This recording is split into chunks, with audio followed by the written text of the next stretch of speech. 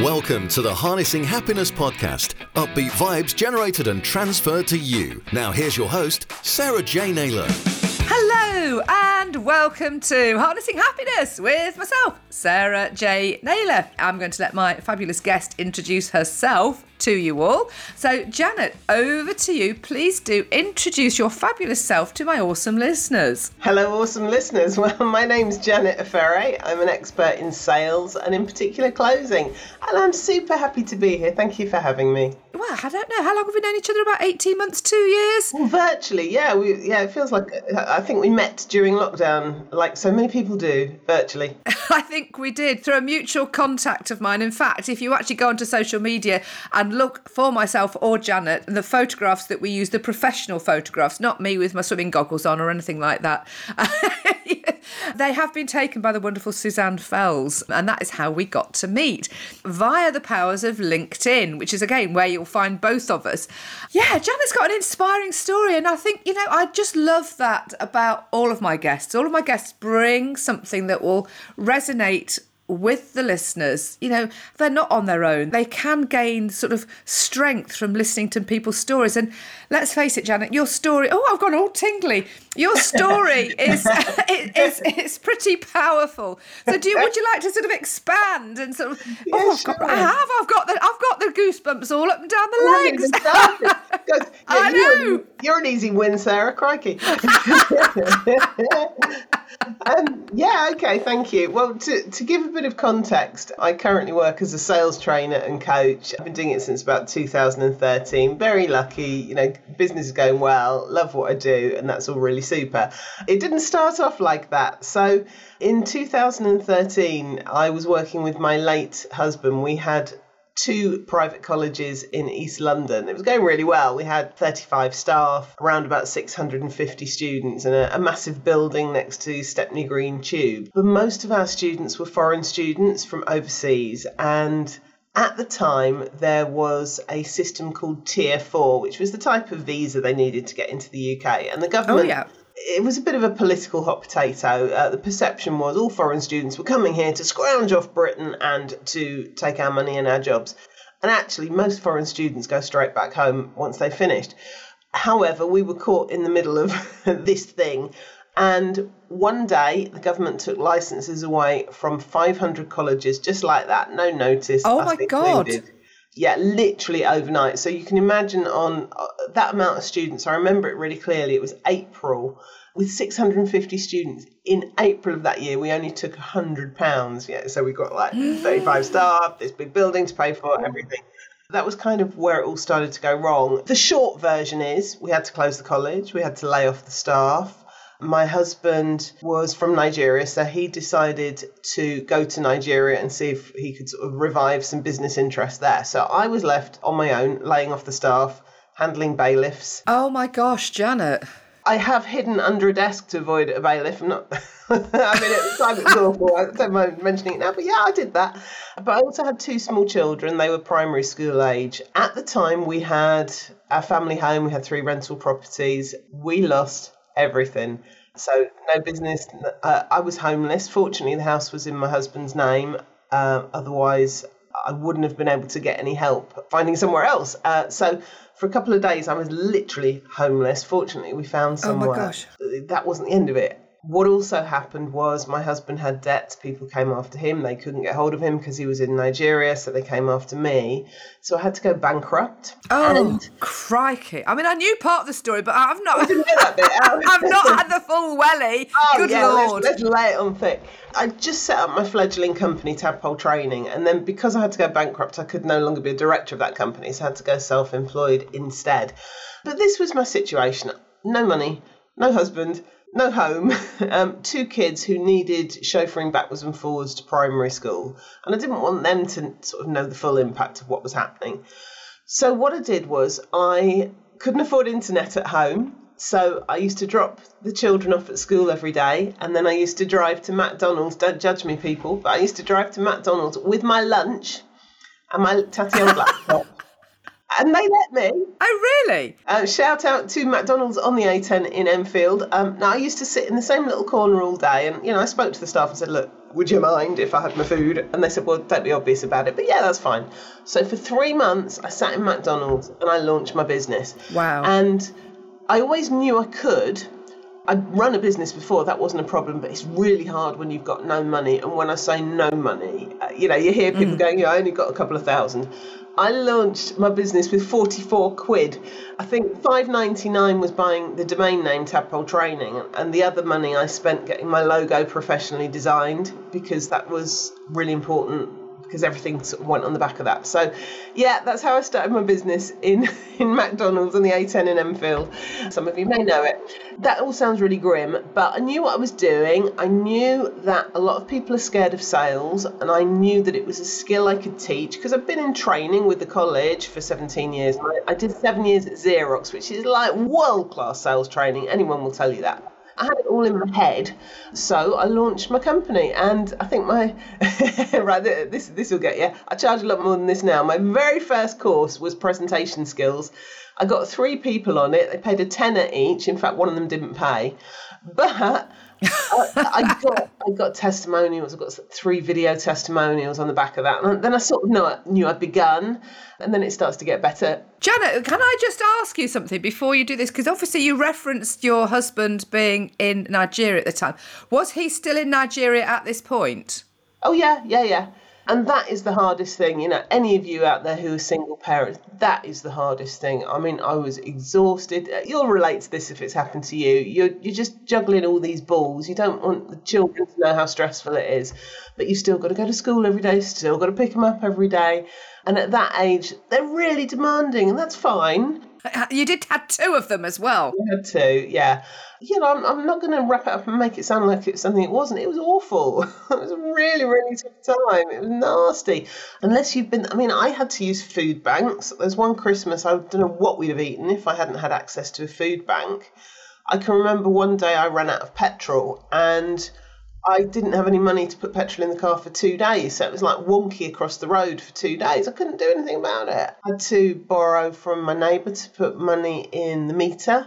I am not going to make this sound glamorous. It was nasty. What kept you going through that time? I had a vision of what my life would be, and it was at a fork. I don't know if you ever have those significant moments. On one side of the fork was, you are going to be on benefits in some sink housing estate surrounded by drug dealers for the rest of your life. And on the other side of the fork was, you're not. And it wasn't a choice. It just wasn't a choice. Oh, by the way, I was really rubbish at claiming benefits. The system's terrible, because I didn't know what I was entitled to, and I didn't know how to claim it. And I found out over a period of about a year or so, while I was sorting myself out, there was so much I could have claimed that I didn't know about. So I don't think the system's very good either. Well, I think that's the thing, is I think you need to know the system to be able to work the system, and if you don't know it, it's pants. Yes. Yeah. So anyway, may I tell people about how it got better? Yes, tell people how it got better. Obviously you had all that success, and what is really interesting is that it was completely out of your control, everything falling out, which is very, very similar to the situation we had 2 years ago with COVID. When you get to that point, there's nothing you can do. You have to accept that situation, don't you? Because you can't challenge it, because they're too big to challenge. What it is. And believe me, it wasn't the way I thought my life was going to go, so that was a shock. Anyway, let's try and encourage people. In case any of you are weeping into your tea out there, I want to let you know it does get better. I did my first proper sales training, I did a course called I'm Not a Salesperson, which appealed to quite a lot of entrepreneurs, because they're good at what they do, but they can't sell. So I was sort of on my way, and I was getting some traction. I was starting to build some customers. So I thought, I'll enter Enfield's Startup Business of the Year. I won it! Yay! Yay! And that was money, which meant a heck of a lot to me. So that was brilliant. Another one I'm really proud of too, I entered The Guardian's Startup Business of the Year, thinking, it's The Guardian. I'm not going to get anywhere. I'm not going to tell you I won. Don't worry, I didn't win. But I got to the final. And That's awesome. That I got to the final. And you know how life's a bit random? I didn't even know I got to the final until I went on a social media course, and they said every now and then you should Google yourself. So I Googled myself, and The Guardian came up. I thought, what's all that about? And I'd missed the actual newspaper. I'd missed it by about 5 days. But that's how I found out I got to the final. Oh, my gosh. Oh, wow.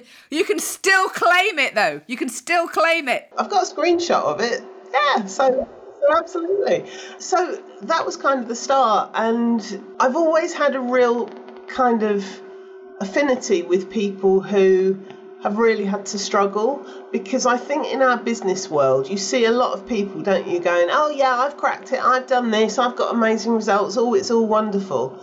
But they've had the most enormous advantages, or they've had a leg up, or they've had someone to give them tons of money to get them going. I can remember I was at a talk when I was sort of in the middle of this really bad bit. So when I was still going to McDonald's to launch my business, and I went to a seminar, and one of their keynote speakers was a guy who runs a very well-known software company. I mean, no one like enormous. Don't go thinking it was Bill Gates. It wasn't Bill Gates. But someone who's very successful.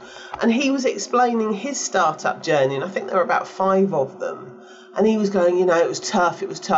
It got so bad at one point, I nearly missed a mortgage payment. And I just thought, you have no idea what my life's like. I'm in McDonald's, homeless, with 2 kids, going to food banks, not understanding how to claim benefits. I'm not going to diss anyone. I wish everybody well, but we don't see the real raw problems that people face. And also, this is important too, I was ashamed. I mean, I'm putting myself out there as a sales trainer, someone who can help grow your business, and I was a bankrupt. Now, that mentally, that was a big dilemma for me.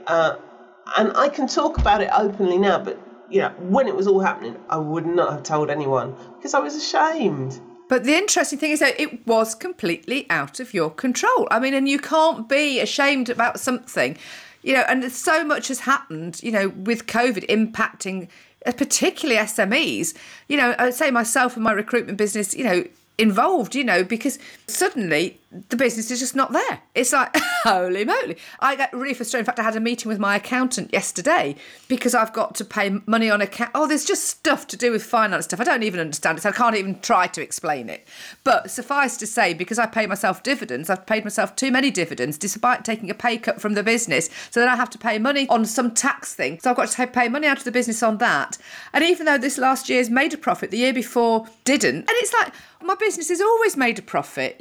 I'm not in the millions, but, I've always had profit. And then to have all of this happening, and I've got this huge lump to pay back to the HMRC because it's a bounce back loan that I've got to pay every month, which impacts on the profit. So it's just like, hello, was there any help? No, but there are people that took money, but you can't look at that, can you? You just have to deal with what you've got or use all your energy fighting it, and rather than actually, which is what you did, because you could have gone into the whole benefit system, found out how it all worked, really worked. Because I bet if you'd have put your mind to it, you'd have found all this out, you'd have got some benefits, but then your energy wouldn't have gone into your business, and you wouldn't have been growing your business and winning the awards.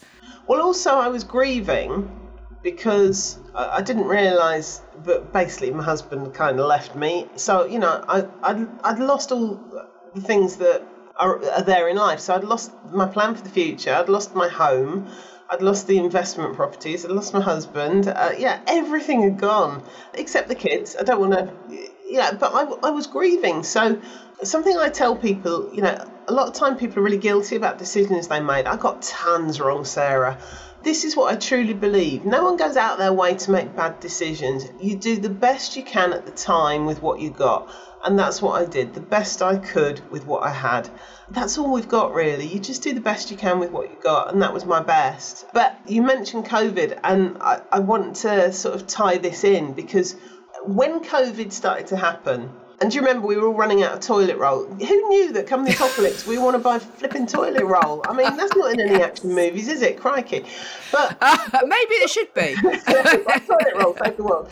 But those first few days when we'd just gone into lockdown and everyone was kind of doing a rabbit in the headlight or panicking, it was really interesting. I can remember it so clearly. It took me about 24 hours, and I thought it's going to be okay, because this awful thing had happened to me before. I knew what to do. The media and social media and people, they were panicking and worrying and doing daft things because of the uncertainty. Now, I'd had everything in my life ripped away from me. So I suddenly realised that I knew what to do. This was bad, but I knew what to do. And so I got up and running quite fast. And actually 2020 was a really good year for me. One of the reasons it became good, I just sort of sensed what people were feeling, and I noticed that because I speak to a lot of people on the phone, I noticed that people have more time, because maybe a conversation would have been 2 or 3 minutes, but once everyone went into lockdown, or they were furloughed, or they couldn't move, or they couldn't get to the office, people had time that they'd never had in a way before. So usually conversation would be 2 or 3 minutes. Suddenly people were spending half an hour on the phone with me, and it was, how is COVID treating you? And suddenly you've got a 20-minute conversation. So I'd like to say it was really strategic and clever of me, but what I realised was people needed other people to reach out, have conversations, because they were craving that human contact. And like I say, I'd like to pretend I was clever and strategic. I observed and I reacted appropriately, and then I was proactive. But ultimately, I ended up getting tons of business because I just spent hours and hours every day just having conversations with people and not trying to sell them stuff, just going, how are you? How's COVID treating you? What's your story? How are you feeling? And as a result, it's that human connection, because that's what we didn't have, isn't it? So I think it's really important in business to be adaptable, but I also think it's so important to have that human connection. Ultimately, my world, sales, yeah, sure, you can buy tons of stuff online, but my goodness, what you really want is someone who's interested in you, can help you, understands your pain and your struggles and the goals that you want to achieve, and then helps you achieve all them. So, that's my currency, if you like. It's dealing with people. That's why I love working as a coach as well, because you are having that communication. When I go back to, I first started working in recruitment in 1987, those are the sort of conversations you used to have with people. They were in depth because nobody had a CV, but over the years it's become fastest finger to a CV online, get them over, and it's just, that's lost, which is why I embrace and love working with my coaching clients, because you are having that real one-to-one conversation. You're getting to know them and what makes them tick, and you can read them. You have that instinct with intuition. And I'm a naturally curious person anyway. I love talking, asking questions, and things pop into my head. I'm very sort of instinctive and channel stuff, and things come through. And like you've done, you sort of pivoted over the 24-hour period. I mean, I always refer to it as like, holy moly, bottle of wine. No, that's not the solution. Because that's what happened. See, I can't even play my drink because I don't. So it's cold hard thinking, Sarah. A bit of cold hard thinking. No, and I pivoted, and I reframed it all and saw it as an advantage to stop doing the things that I'd been sort of chained to through my recruitment business, which enabled me then to revisit lots of stuff and connect, like you've said, and have conversations with people and provide that line of support, because like you say, people were isolated, and it's like, what now? Everything's stopped. So I sort of seized the moment and embraced it. And I was out every day running and doing lives on Facebook and things like that. But anyway, back to you. So that's what you did during COVID. And obviously you've been building your business up. But I think there's been a couple more, there's been another challenge along the way as well, I believe. Are you referring to the death of my husband? Yes. Yes. So he was in Nigeria for the majority of the time, but we talked regularly, we got on regularly. And then 4 years ago, it was just over 4 years ago, my daughter's birthday is on the 12th of June, and 13th of June, my niece, my nephew and my brother-in-law came round. So I thought it was to wish her happy birthday. And it was to tell me that my husband had died. It's just collapsed and died at work in Nigeria. If anyone is listening to this who'd met him, the man was so charismatic, so full of energy, so full of life. It's like the biggest light in the world you can imagine being snuffed out. And only 54. Now, I knew he had some health issues, but on the face of it, he didn't. So a lot of people were I was shocked, absolutely, but a lot of people were really shocked. And we had to go to Nigeria for the funeral. We decided he'd be buried out there. And now, look, I'm a Brit, so my idea of a funeral is you stand politely in church, singing some hymns. I know either the coffin gets cremated or they get buried, and you stand neatly round the grave with like artificial grass, and it's all very civilised, and you chuck some dirt in. Ain't like that in Nigeria. So we had to go to about 3 pre-funeral services. At the actual funeral service, there was 700 odd people. There was, I can only describe him as a sort of fire and brimstone type preacher, but because he was kind of speaking pidgin English, I couldn't really understand very much of it. There were people wearing T-shirts with my husband's name on it. That's a sort of whack in the face. there were protesters. Some people thought it was a conspiracy theory that he'd been murdered. Some people thought he wasn't dead at all. And his body is lying there. His body's lying there. Yeah, oh, gosh. There was everything. Because I'm British, I'm smiling and greeting the mourners. I got told off for being too smiley. Oh, no. So you should have been wailing. Yeah, well, I mean, that came. Yeah, don't worry, that was there. And then, I think probably the hardest thing was when we came to actually bury him. I couldn't get to the front. I'm the chief mourner. There are his kids. We couldn't get to the front, and there's all these people protesting in the background, making noise. Gosh. Anyway, we sort of pushed to the front. This huge Nigerian guy said, "Oh, what you doing? What you doing?" Because I was like the only white person there. Yeah, sorry, madame. So then we got to the front. We had to kind of fight to get to the front. So, because this is about happiness, I've got to tell you something that's really funny too. So I had a slot where I meant to read a eulogy to him, a reading from the Bible, which is fine. But they didn't give it to me, and then they called me up. So I had to trot up to the front in front of 700 people, whisper to the guy running the ceremony, "I haven't got the thing I'm meant to read." So I had to then go back and sit down again. They chucked a hymn in, gave me the piece of paper, and then I came back again. So it was sort of a comedy of errors. But do you know what? I mean, it gave me a huge respect for how they do things out there, because although to my British brain it was just a sort of cacophony and like an assault on the senses. Yeah, but it does get it out of your system. It's very participative mourning, and we were exhausted after. And do you know what we did afterwards? From Nigeria, you often fly via Paris, so I took the kids to Disneyland for 3 days afterwards as a sort of antidote, and that was lovely. Oh, that's nice. That's nice. It was good. Gosh, like those stone tumbler machines, Janet, that's what I'm thinking of now. It's like you kind of, the last few years, I mean, good grief, you've been in it, you've been out of it, you've been back in it again, and you're out of it. And obviously we've had COVID, obviously that worked for you, and you're pushing forward, but you've always turned up with a smile on your face, don't you? I mean, for me, that's something that people have commented upon with me. And I'm going, well, do you want me to turn up and go, hello? So how do people get in touch with you, Janet, then? Really simple. The easiest way is on LinkedIn. Yeah, we can have a chat. It's been an absolute awesome pleasure. Thank you. And thank you all for listening, of course. And if you've enjoyed this episode, please do rate and review. Follow, subscribe, whatever you do on your platform, because as you know, if you're a regular listener, we like to spread this happiness and this upbeat energy globally and share inspiration and, let people know they're not alone and they can be happy and they can turn their lives around, which is awesome. And this has been me, obviously Sarah J. Naylor, and you can find me on LinkedIn as well and on all the other social media platforms generally or on my website, sarahjnaylor.com. Until next time, lots of love from me. Thank you to Janet, and have a wonderful rest of the day. Whatever it is you're doing. Until next time, take care. Goodbye. Thanks for listening to the Harnessing Happiness podcast with Sarah J. Naylor. If you took value from the content, please follow the show on your podcast app. And to find out more about Sarah's ape mindset, visit sarahjnaylor.com. That's sarahjnaylor.com.